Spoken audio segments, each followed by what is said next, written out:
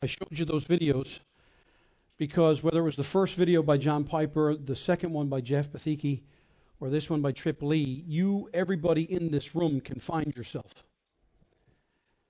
You either have lived that lifestyle where you felt, I'm too dirty to be saved, or you were resentful or angry, or like Trip, and I love to show that testimony by Trip Lee because it breaks so many of the stereotypes. When you see a dude get up there in the big brimmed hat and all that kind of stuff, and then he starts with, I've never been drunk, and he lived this lifestyle, and he grew up in this lifestyle, and yet I love that line. He said, I was giving God praise with my lips and spitting on him with my life.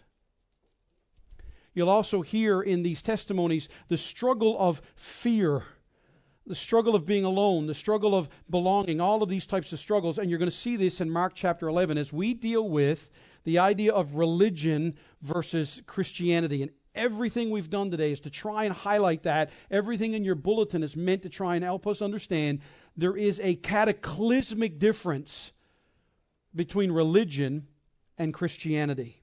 But let me ask by saying, who or what are you afraid of? Who or what are you afraid of? I think some of you now are getting to know me. It is very humorous in people that have known me growing up and in the church that I was last in Grace Baptist, that I have a phobic fear of dogs.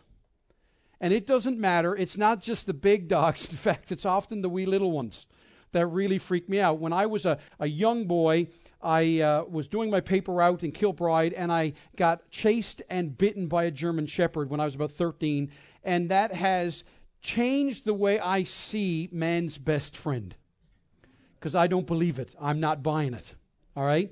And my problem now is I am petrified of all dogs. Now, I do pretty good once I know they're safe and stuff like that, but it can hit me at any time. Debbie and I have been walking recently around our neighborhood, and we went for a walk, and there was this little Shih Tzu in the front yard, and he was eyeing me up like I was a pork chop. And he was sitting there just staring at me, and I was walking along with Deb, and I said, Deb, if that dog comes tearing out of here, I am going to squeal like a girl and pee myself and run. And she's like, Steve, the thing is barely the size of a basketball.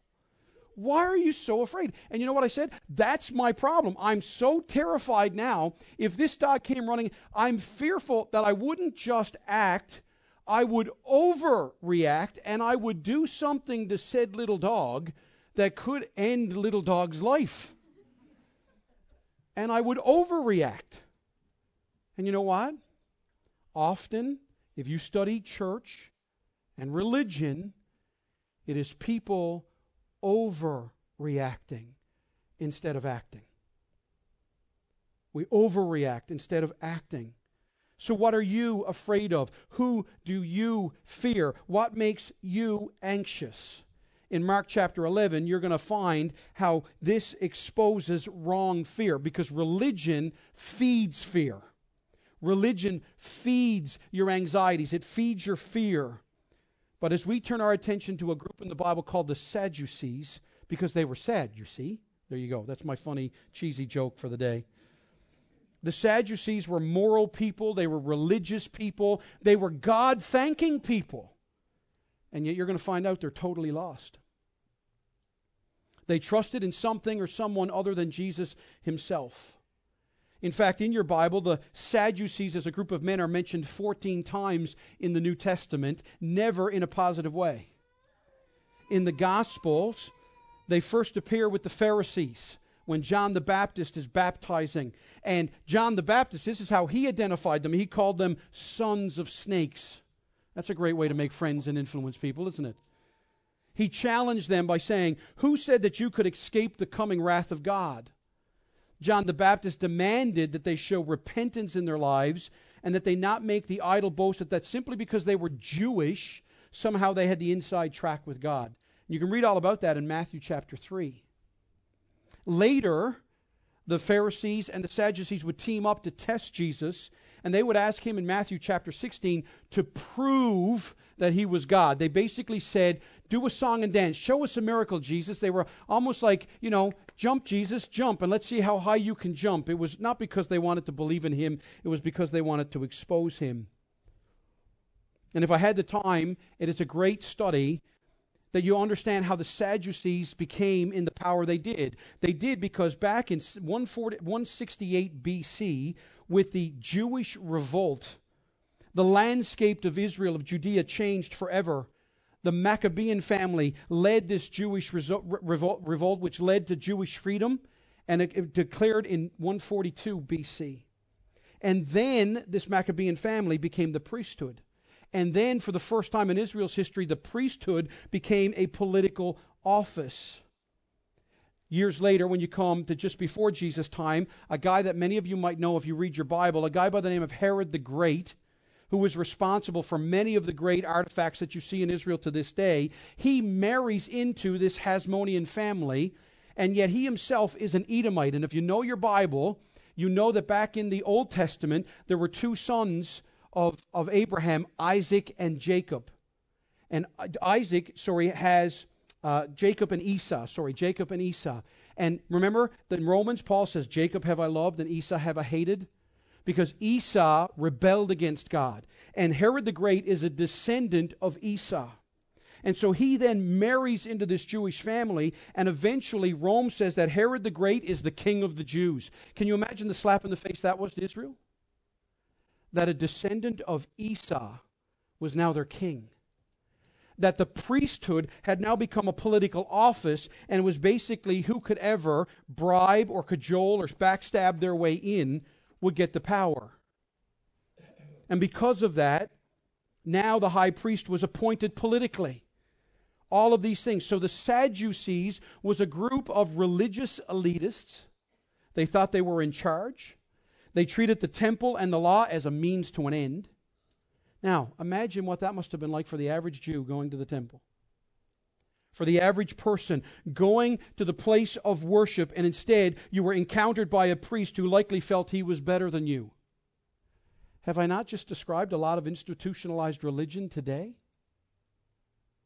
A lot of what people feel today, they go to church to find help, and instead they find condemnation. They go to church to be vulnerable, and instead are taken advantage of. They go to church to find peace, and instead they find chaos. There are very few examples of the Sanhedrin, of the priesthood, that were positive examples outside of Zacharias, the father of John the Baptist. Most of the priests that made up of the Sadducees, especially the high priestly office, they were power hungry. They believed that works made one righteous. Now, if you remember, church, a number of weeks ago I shared with you a quote by Dick Halverson in which he said this: Christianity began in Palestine soil, but began on Palestinian soil as a relationship with a person. It moved to Greek soil and it became a philosophy. It moved to Roman soil and became an institution. It moved to British soil and it became a culture. It moved to American soil and became a business. Church is often business today. And when I say American soil, I mean North American, Canada, and the United States. But I want you to understand, there's nothing new under the sun. This statement that I have on the screen before you happened before. It was in the first century. When Jesus was about to lay down his life for sin, the Sadducees, the religious people of the day, had made a business of God's law and sacrificial system. So here's the one thing I want you to take. Here's my question for everybody. This is the one thing I'm going to revisit over and over again before I let you go. Here it is. Are you a disciple, a Christian, or are you just a religious person? Are you a Christian? A follower of Christ? Or are you simply moral? You're just a moralistic person, man or woman. You've kind of turned over a new leaf. You're trying to just pull your bootstraps up and clean yourself off and clean yourself up, make yourself look good, and yet, we've heard it in that video, right? It's like throwing perfume on a corpse. But everybody here, every one of you, I plead with you before I go on my holidays to answer that question. Are you truly a disciple, a Christian, or are you merely religious? I began by asking you, who do you fear? And in Mark chapter 11, verses 12 to 33, I want you to notice how many times these Sadducees fear things. Let's look at it. Read with me through it as I begin in verse 12 of Mark chapter 11. where Mark records for us, on the following day, we are coming towards the end of Jesus' ministry. When they came from Bethany, he, Jesus, was hungry. And seeing in the distance a fig tree in leaf. In other words, it looked beautiful. It had wonderful color. The leaves were there. It was just blowing in the wind. It looked inviting. It looked beautiful. It was in leaf. He went to see if he could find anything on it. And when he came to it, he found nothing but leaves. For it was not the season for figs. And he, Jesus, said to it, "May no one ever eat fruit from you again." Now, I want you to realize this was obviously an object lesson, and I'll tell you why. Notice the very next words, "and his disciples heard it." That's important. And then they came to Jerusalem. Now, all of that happened because now this is going to live out in living color. This whole fig tree thing is going to live out in reality for these disciples when they come to Jerusalem. And he, Jesus, entered the temple. And look at what he does. He begins to drive out those who sold and those who bought in the temple. And he overturned the tables of the money changers and the seats of those who sold pigeons. And he would not allow anyone to carry anything through the temple. He didn't just go in and start tipping tables over and telling these guys he stopped. Everything froze. This is leading up to Passover week, the busiest week in the entire temple year. And Jesus hits pause on everything. I'm sure the Roman soldiers at the fortress of Antonia probably slowly put hand to sword, and everybody got tense because they wondered, is this a revolt? Is this a reformation? Are the Jews going to rise up against Rome? He just froze everything in time. And as he was teaching them, he said to them, that's the Sadducees, the Pharisees, all the people, "Is it not written, my house," Jesus says, "my house shall be called a house of prayer for all the nations, but you have made it a den of robbers." And the chief priests and the scribes heard it, and they were seeking a way to destroy him. Now notice, for they feared him. Now if you're marking your Bible, underline feared him. Now notice why. They didn't fear him because he was Jesus. They didn't fear him because he was powerful. The reason they feared him is the next sentence. Because all the crowd was astonished at his teaching. They feared Jesus because of the people. And when evening came, they, that's Jesus and his 12 disciples, went out of the city. So this awkwardness passed. And as they passed by in the morning, so 24 hours later, they're passing in the morning, they, the disciples, saw the fig tree withered away to its roots. This is a miracle. In 24 hours, this tree is dead. The next good wind, the next good storm, this thing is going to fall over. It is going to be dead wood, driftwood. It is going to be completely useless. And Peter, notice Peter, he's always the guy, quick of mouth. Peter remembered and said to him, "Rabbi, look, the fig tree that you cursed has withered." Now here's how we know this was an illustration. Notice what Jesus says. Jesus answered them, "Have faith in God." Again, if you mark in your Bibles, take note of that. Have faith in God. Here's why. "Truly I say to you, whoever says to this mountain, 'Be taken up and thrown into the sea,' and does not doubt in his heart, but believes that what he says will come to pass, it will be done for him." Now, I want you to hang on to that because it almost sounds like Jesus is saying, you pray right, we can flick Signal Hill into the Atlantic. All right? Just hold on to that in your minds. Therefore, so because of this promise, if you have faith in God, amazing things are going to happen. Because I tell you this, whatever you ask in prayer, believe that you have received it and it will be yours. And whenever you stand praying, now notice this seems odd. It almost seems like Jesus is laying the foundation for a prosperity gospel, and then he gives you this left hook with forgive. Forgive. If you have anything against anyone, so that your Father also who is in heaven may forgive you your trespasses.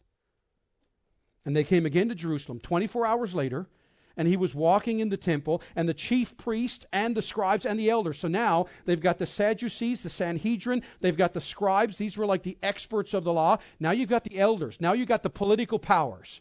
Now you've got religion and politics coming to Jesus, and notice what it says. By what authority are you doing these things?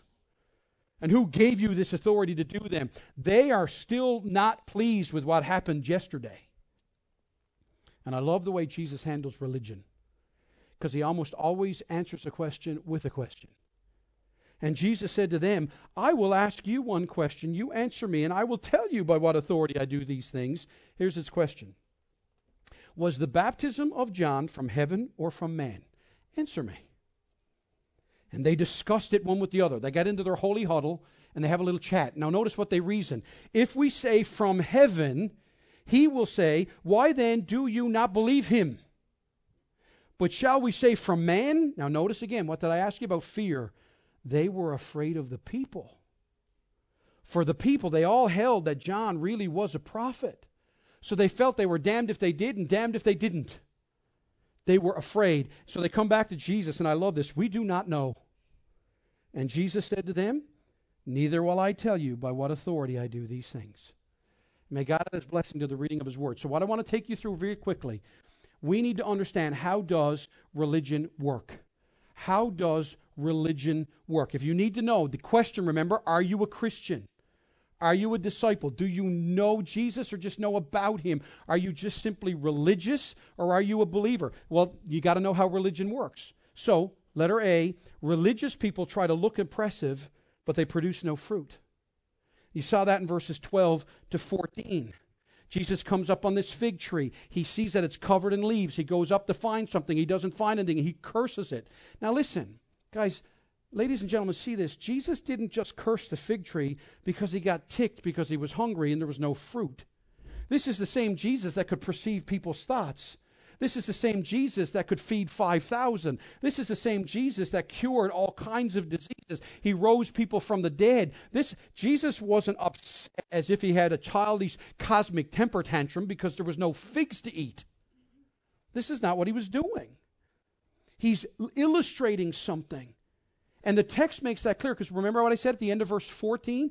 His disciples heard him. See, this absolutely fruitless fig tree that Jesus cursed was to teach his disciples a lesson. It's to teach us a lesson. And that lesson is what the disciples are about to see when they walk into the temple, which is they walk in and they observe a fruitless religion. A religion that has all kinds of form, all kinds of pomp and circumstances, all kinds of dressing up and looking good on the inside, but was completely empty. And you'll see about this in our church. We're going to study 2 Timothy eventually. And in 2 Timothy chapter 3, Paul says about this type of people, religious people, he said they are lovers of pleasure rather than lovers of God. Do you know what that means? That means people who are much more in love with God's stuff than with God himself. So give me God's stuff, but don't give me God. Listen, if I can be so blunt and bold, that's like getting married just for the sex. It really is. You don't get married for that. I didn't get married to Debbie for that. I got married because I was in love with Debbie. If I got married only to have physical intimacy, how long does that last? So if you come to Jesus just for his stuff, you will be sorely disappointed. But if you come to Jesus for Jesus, you will never thirst again. And so it's a fruitless religion. Notice this, having the appearance of godliness, but denying its power. Avoid such people. You see, the Jewish religion of Jesus' day had become completely fruitless. And that's what this fruitless fig tree represents. And you know what? I know it's an illustration because if you read your Old Testament, and again, if you take notes and you want to do some follow-up study, you can find the Old Testament uses a fig tree to illustrate the fruitlessness or the barrenness of Israel over and over again in Jeremiah chapter 8, Hosea chapter 9, Joel chapter 1, Amos chapter 4, Micah chapter 7, Haggai chapter 2, all talk about a fig tree representing fruitlessness. So when Christ comes on the scene, he picks up this metaphor, this barrenness of Jewish religion, and it has become a fruitless religion, not bringing them or anyone else closer to God. In fact, these religious rituals, these practices actually kept people from coming to God. Because you know why? How else religion works? Not only does religion try to look impressive, but number two, religious people have different priorities than God does. Religious people have different priorities than God does. That's in verses 15 to 17. Look at what Jesus does in verse 15 to 17. He goes in there and he drives them out. He turns tables over. He just completely freezes everything. He walks in there. I can't imagine what that was like. These were people that were used to people fearing them. They were used to them going to them and dealing with them with respect, and everything was very quiet and likely subdued. It was organized chaos, and yet there was proper and pomp and circumstance and order. And Jesus just comes in and makes a mess of it all. And in other words, he totally overturns their priorities. And I need you to understand, Jesus was not going in there to reform the temple. He was actually declaring judgment on it. I want you to understand what's going on here. The Temple Mount was huge, all right? The demand at Passover was incredible. And normally the market for selling sacrificial animals was located on the Mount of Olives, which was a higher peak on Mount Moriah that overlooked the Temple Mount. But the high priest in Jesus' day saw the opportunity, and he basically opened a mall inside the temple in what was called Solomon's Colonnade. He opened up a mall, and all of the people there, what was called the Court of the Gentiles. Now, let me give you an idea of how big this was, so how upset Jesus must have been.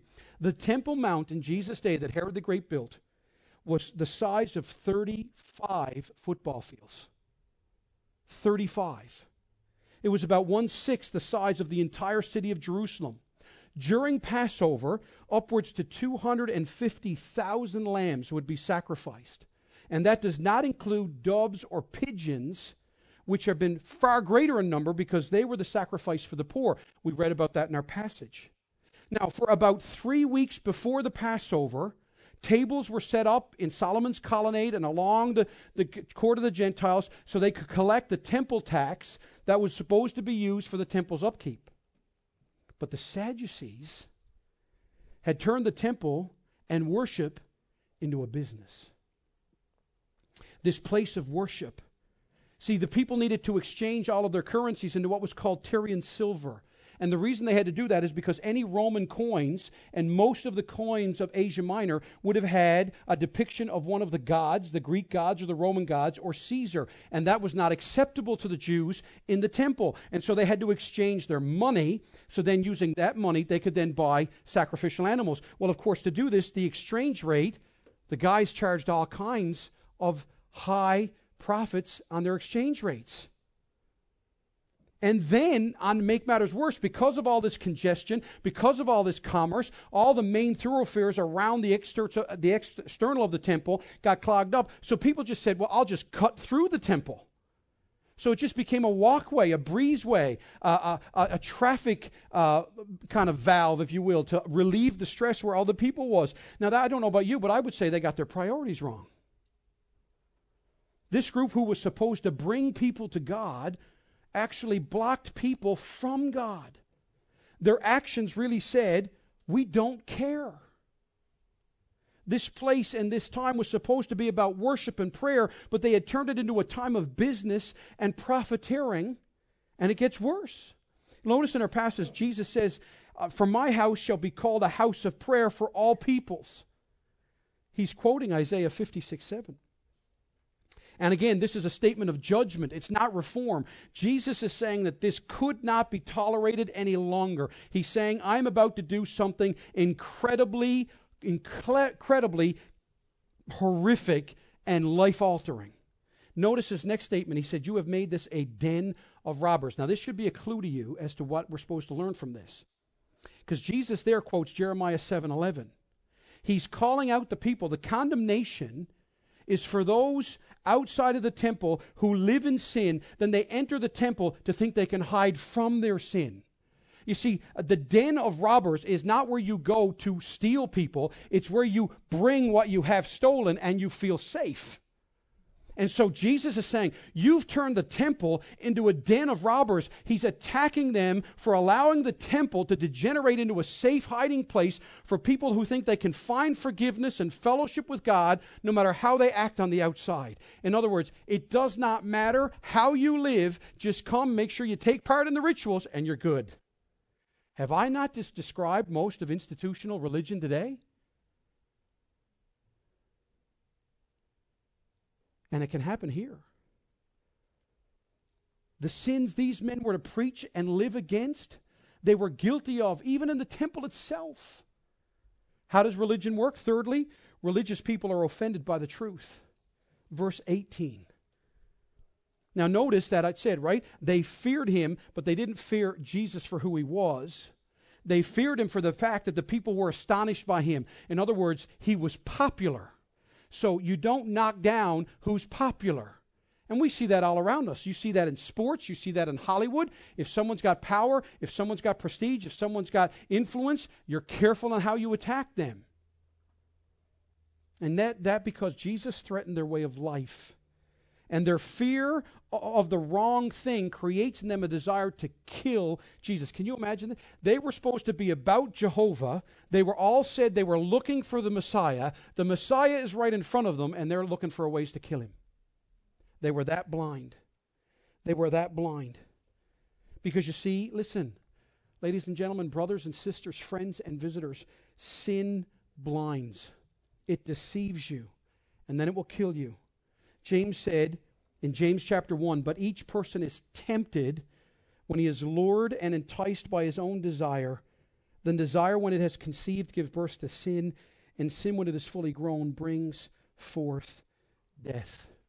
One old preacher said it's Satan's LSD trip. Lust, sin, death. Listen, the one thing I have learned in my 40s is this, and I have far too many scars. Sin will always promise what it can never deliver. It really will. And I'm not just talking about the big sins that we go to. I'm talking about anger, self-righteousness, superiority, gossip, impulse buying or spending, thinking that you can buy happiness, thinking that you can alleviate the stress in your life if you can just vent your anger. Sin will always promise what it can never deliver. And you'll notice nextly, religious people are spiritually dead in verses 20 and 21. As they pass the fig tree, Peter notices and proclaims, look, the fig tree is dead. And he gets the lesson. He really gets the lesson. Jesus is teaching them, look, this religion, everything that you see in this temple, even though it is filled with people, even though it is filled with activity, even though you can see everything happen, I want you to realize it's dead, and I am going to tear it down. Because religion is spiritually dead. And in verses 27 and 28, you'll notice religious people challenge authority. Religious people challenge authority. The Sadducees are upset. They walk right up to Jesus and they confront Jesus. He'd embarrassed them and humiliated them, called down judgment upon them, and they demanded to know on what authority. Now listen, don't you find that the authority of God's word is being challenged today? Don't you find now that everybody says, well, we have a Bible, but it'll get interpreted based on how I want it interpreted, not how the Bible actually says it will. And so really we've set ourselves up that we're our own God. The Bible submits to us rather than us to it. And so this is how religion works. And finally, in verses 31 to 33, religious people are full of fear. You see, as I said to you earlier when I was reading the passage, Jesus answers the question with a question, and they refuse to answer it because they are afraid. I am telling you that I have dealt with enough people that are religious, and I have to be honest with you. When I have witnessed and evangelized, I had an opportunity this week, as I said to you, to get a couple of bus tickets for a couple that were hurting and things had gone horrifically wrong in their life, and they needed a way back to Stephenville. They had no friends, no family, nothing. And while I'm talking with this couple who are staying down at Mon and they are out of money, and I'm talking to them about life, and I start to share with them about Jesus, you know what they never did? They never yelled at me. They never said, well, that's your opinion, thank you very much. They never said, look, shut up, either help me or get out of my face. But I will tell you, I have some very dear family that are wonderfully moral, religious people. And every time I try to talk to them about Jesus, you know what they tell me to do? Steve, shut up. That's good for you. This is what's good for us. Don't confuse me with the facts. I've already made up my mind. In fact, they'll say things like, don't you judge me. What, do you think you're better than me? Listen, I'm just as good as you. And what authority do you do this? And this is what you will see over and over and over. But you know what? I will tell you that when life throws them a curveball, like it's happening in my family, that I can't go into real detail right now, but my extended family is facing imminent death. And I got a phone call 2 weeks ago from a member of my family who has never wanted to talk to me about Jesus, and they are completely gripped by fear. Because you know what? Now their world is falling apart and they have absolutely nothing to cling to. That's what will happen. That's where religion leads you to. Fear. So, all right, that's that. Now, let's make this a lot more positive. So what does it mean to be saved? What does it mean to be a Christian? All right? Don't want to leave you on Debbie Downer. Oh, sorry, Debbie. That's on Stevie Happiness. All right? So what does it mean to be saved? All right? In verse 21, look at this. Disciples put their faith in God. Notice what Jesus says to them in verse 22. He says, have faith in God. You see, the fig tree was a lesson, not only a lesson in failure, but the failure of fruitless religion, but it was a lesson in faith. The new order that Jesus is going to set up is based in faith in God, that overcomes insurmountable odds, is sustained by grace, it's characterized by forgiveness. If you want to see God move mountains in people's lives, if we want to see God use us to bring people closer to Him, then we must pray with absolute faith and confidence in God. You see, Jesus did not come to make bad people good. He came to make dead people alive. Jesus did not come to make us moral. He came to transform us, not reform us. There's a massive difference. And because of that, we can now pray according to His will. Notice what James says in James chapter 4. You ask and do not receive because you ask wrongly to spend it on your passions. You see, this is the problem. When you believe about God but not believe in God, you will never have a very satisfying prayer life. But when you believe in Him, you trust Him. You trust Him with the circumstances of your life. You trust Him with the answers that He gives you. And you know He's never ticked with you. You know He's never trying to take something from you. He's never trying to hold something back. And I love it. It's the illustration. I think I've used it here with the kids. Okay, because you guys are all too old. You would never do this. None of you would ever throw a temper tantrum, right? You are like holy kids. Like you guys never get angry. All right? So I know I'm not talking about you guys. But have you ever gone to the mall, to the Avalon Mall, to the kiosks? You remember back in the day, I'm going to date myself. You remember the date of the loot bags? All right? Come on now. Some of you are old. Come on. Join me in this. All right? The $1 loot bags that you could go. Or do you remember this? You go to the kiosk. Do you remember that paddle, the wooden paddle with the elastic band with the ball on the end? Remember that? All right? More kids went blind as a result of that than anything else. But when you're 2 or 3 years old, you see that thing and you think that, like, the hallelujah chorus breaks out when you see that. And so you say to mom and dad, I want that. It's $1. But mom and dad know, I will spend the $1. You will get the paddle with the elastic band and the ball. You'll go a fumpa fumpa before it either breaks or you kill somebody else or potentially kill yourself. And then it's going to be completely useless. Like most of the toys at the dollar store. All right? Not as a commentary on the dollar store, but maybe it is. All right? So you say as a good parent, no, I'm not going to buy you the cheap paddle elastic ball weapon of death. And what do a lot of kids do when you've seen this? What do kids do? They have a complete meltdown. You are robbing me from my happiness. My life would be complete if I just had that paddle with the elastic band ball. And they completely throw themselves, and they think life is over, and they think you are the worst parent ever. And then often you have to pick up said child, snotting, snorting, kicking, screaming, and you walk them down the hall, and then what happens? You bring them to the sports store, and you walk up to this massive wall of kickballs. They're of all colors. They are $30, $40 each. And you sit your child down as the boos are running down here, and they're wiping the tears, and they're looking at this, and they're in awe, and you go, pick one. And they can't believe what you were going to do for them all along. How often is that God with us? We see something, and it's just a cheap imitation. It's like a paddle with an elastic band and a ball that's going to break or hurt us. And God says, no. And you and I are like, I can't believe it. God, don't you know that that will complete me? Don't you know that that will make me happy? Don't you know that that will give me joy? And God says, no. No. And we are like, who are you, God? Where have you been? I needed you and you weren't there. And the whole time, God has to sometimes pick us up, kicking and screaming, snotting and snorting, and he brings us somewhere and he puts us in front of what he was planning to do. And he says, here, my child, pick one. And you're shocked. You see, religion, disciples put their faith in God. Religion doesn't. Next, disciples are not hindered by obstacles. That's verse 23. Now, I want to correct something, okay? I said this, alluded to it earlier. Jesus says, if you will pray in faith, you can say to this mountain, get up and throw yourself in the sea, and it will. This is not Jesus teaching, name it and claim it.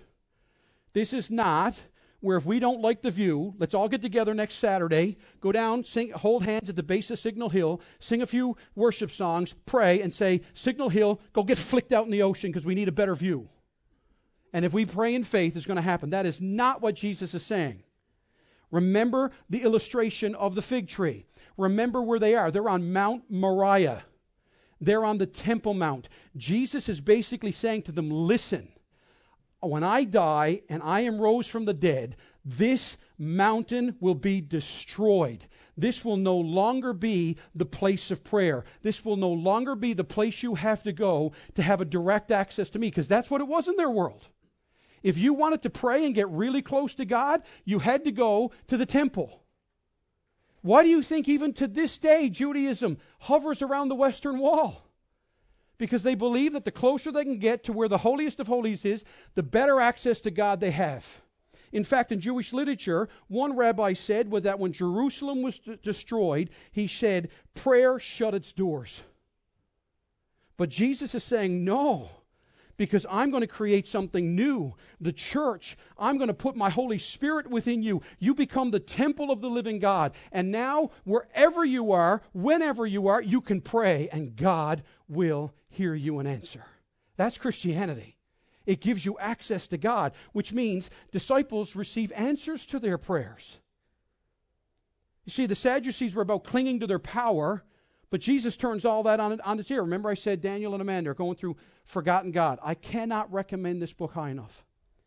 In that book, he tells the story of the Holy Spirit's power when he tells about a guy named David Phillips and his wife Lynn.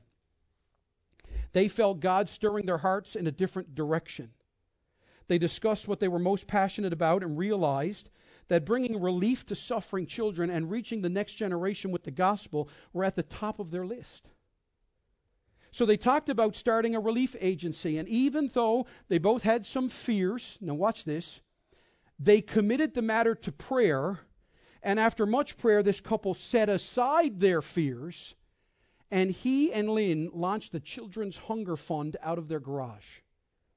6 weeks later, in January of 1992, Dave received a phone call from the director of a cancer treatment center in Honduras. The director was asking if there was any way that Dave could obtain a certain drug for 7 children who would die without it from cancer. So Dave wrote down the name of the drug and told the director that he had no idea how to get this type of drug. Then they prayed over the phone and asked God to provide. As Dave hung up the phone, before he even let go of the receiver, the phone rang again. It was a pharmaceutical company in New Jersey asking Dave if he would have any use for 48,000 vials of the exact drug. Not only did they offer him $8 million worth of the drug, they told him that they would airlift it to any place in the world. Dave would later learn that the company was one of only 2 that manufactured that drug in the entire United States. So within 48 hours, Dave had the drug sent to the treatment center in Honduras and to 20 other locations as well. It was then that he realized that God was at work validating his calling to this ministry. You see what Christianity does? That's what happens when God's people pray in faith.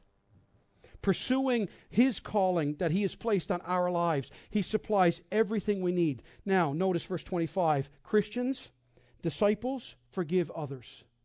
Forgive others. Now, this is interesting.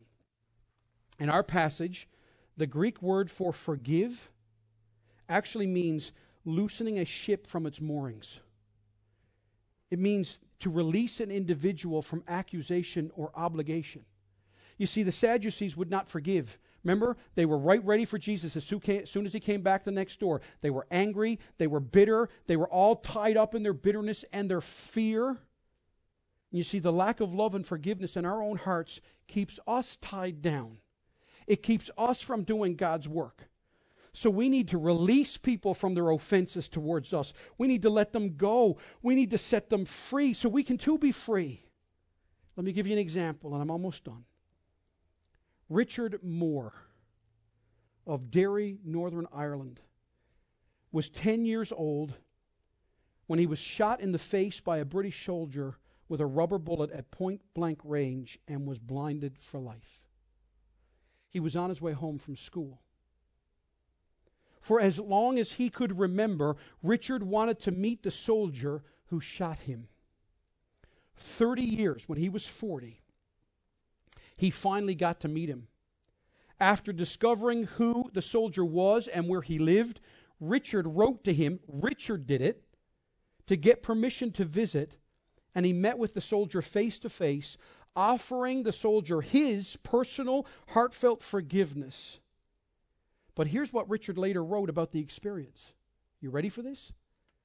He writes in his journal, after that, something peculiar and wonderful happened. Something inside me changed. Something paradoxical. I began to realize that the gift of forgiveness I thought I was bestowing on the soldier who shot me was actually a gift of God, from God to me. It didn't even matter whether the soldier wanted or needed forgiveness. The gift freed me. It left me with a sense of peace and blessedness. He said, all through my boyhood, my mother had wanted the impossible for me, that I would be given back my sight. I even woke up one night to find my dear mother on her knees next to my bed, pleading with God. And when I met the soldier and forgave him, I believe my mother's prayers were answered. I was given a new vision, and my real wound, the one that needed healing more than my eyes, was healed. Do you want to be loose from bitterness that's holding you back? Do you want to be set free to serve God wholeheartedly and effectively? Then in your own mind and heart, let go of the one who has hurt you. Loose that person from the obligation to pay their sins. Set them free, and you will find that God will set you free. That's the gospel. That's the gospel. And church, finally, Christians submit to the right authority, because Jesus is Christ and Lord. So my final question, back again. Are you a Christian or are you religious? You see, let me give you the big picture of what's happening here. Jesus uses this fig tree. Jesus talks to his disciples and he basically says, listen, I'm now taking the place of the temple. The temple won't be where you go now to find God. I am God and I have come to you. He announces forgiveness. He heals the sick. He restores persons to society. He replaces the money changers where worshipers had to pay for atonement. And he gives us the Lord's table that we celebrated last week. He announces that his free offering of his life provides forgiveness of sins. The pouring of Jesus' blood will replace the sacrificial system. His death is where mankind can be reconciled to God forever. Here's my question. Will you take Jesus? Will you come to Jesus? Let him do it. Don't try harder. Believe better. Stop performing and let Christ be your Lord. And if you are here this morning and you're a Christian, do you know what this is? Here's your takeaway. Real faith is fruitful. Real faith is fruitful. Jesus said in John 15, whoever abides in me and I in him, It is he that bears much fruit, for apart from me you can do nothing. What I sometimes worry about is how much are we doing in the church, and we don't do it in Jesus' name. We do it in our strength. It makes me wonder, what are we doing in our church today that keeps people from coming to God, or at least makes it harder for them to meet Christ? Listen, can this church be filled with people that look bad, smell bad, talk bad, and act bad, and you and I love them? Because when we look at them, we see ourselves. Because you know what I am? I'm simply a dirty, rotten sinner in clean clothes. That's all I am. I'm a dirty, rotten sinner in clean clothes. Can people come to this church and see Jesus? Jesus Christ came to blind those who saw clearly and to give sight to the blind, to heal the sick and leave the healthy to die, to call to repentance and to justify sinners and to leave the righteous in their sins, to fill the needy and leave the rich empty. Christians, listen, real faith is also cleanable. Real faith is cleanable. Jesus goes into the temple and he cleans house. Jesus cleans the temple, and of course, as we've learned from the passage, the Sadducees rejected it, but what about us? See, does Christ have the authority to point things out in your life and go, you know what? You need to stop doing that. And it's not because I got a rule for you to obey, it's because I've got something better to give you. See, if you only look at Christ as a list of rules, see, if I only looked at my marriage as, well, I stay in my marriage as long as Debbie doesn't cheat on me, or Debbie will love me as long as I don't cheat on her. Guys, that's a really shallow marriage. I love Debbie because she loves me. She's given me everything. And she's only a figment of what Christ has done for all of us. I pursue Debbie. I want to be loyal to Debbie, not because she'll stay, but because she does stay. It's not to convince her to stay. It's because I live on the glorious promise she is staying. And it frees me to pursue her. Can Christ clean house in our church today? You see, religious rituals cannot cover your sin. We can't hide behind our church attendance. We can't hide behind our tithing and our offerings. We can't hide behind singing hymns and praying of prayers. We can't even behind having said a prayer asking Jesus into our hearts. One of our evangelical rituals. It's not that these things are bad. It's just that they cannot hide our sin. Only Jesus can cleanse us from sin. Trust Christ to get rid of your hypocrisy. The greatest hypocrisy in the church is that we claim to have no hypocrisy. Just own your junk and know God's freedom. And then real faith is prayerful. Real faith is prayerful. We need to get on our knees before God with humble hearts, full of faith and forgiveness. And we need to pray prayers like Ephesians, where Paul says, that you, being rooted and grounded in love, may have strength to comprehend with all the saints. Now here's what he wants you to comprehend. What is the breadth and length and height and depth, and to know the love of Christ that surpasses knowledge. See, listen, it doesn't matter how smart you are if you don't believe God loves you. Degrees don't help you know that God loves you.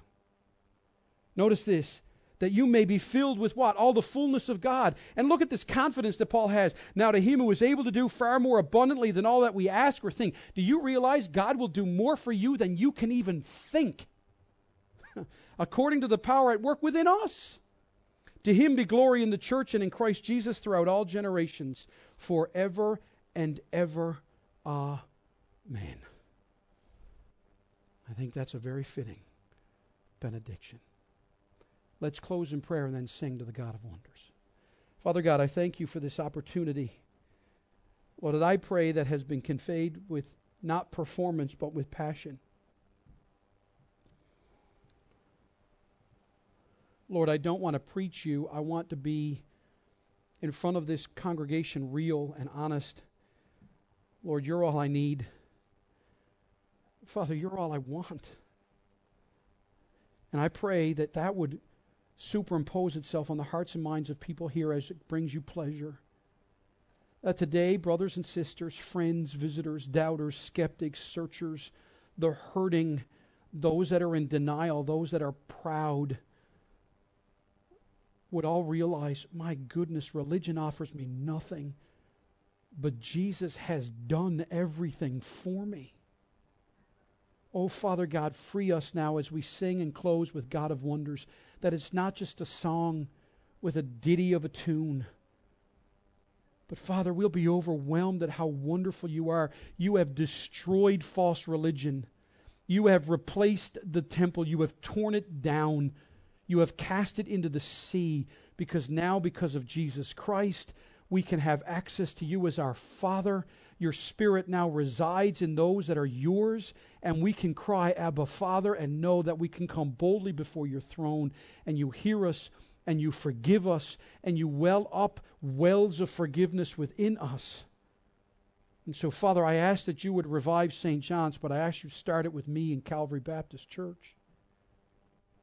And if there's anybody here who doesn't know you, if there's anyone here that's tired of playing the game, if there's anyone here who needs prayer, anyone needs an encouragement, I pray that they, Father, will not give in to their fears, that they will come and ask myself or Paul or Daniel, find a friend, that someone that can pray with, Lord, that there will just be a spirit of vulnerability and transparency and healing amongst us.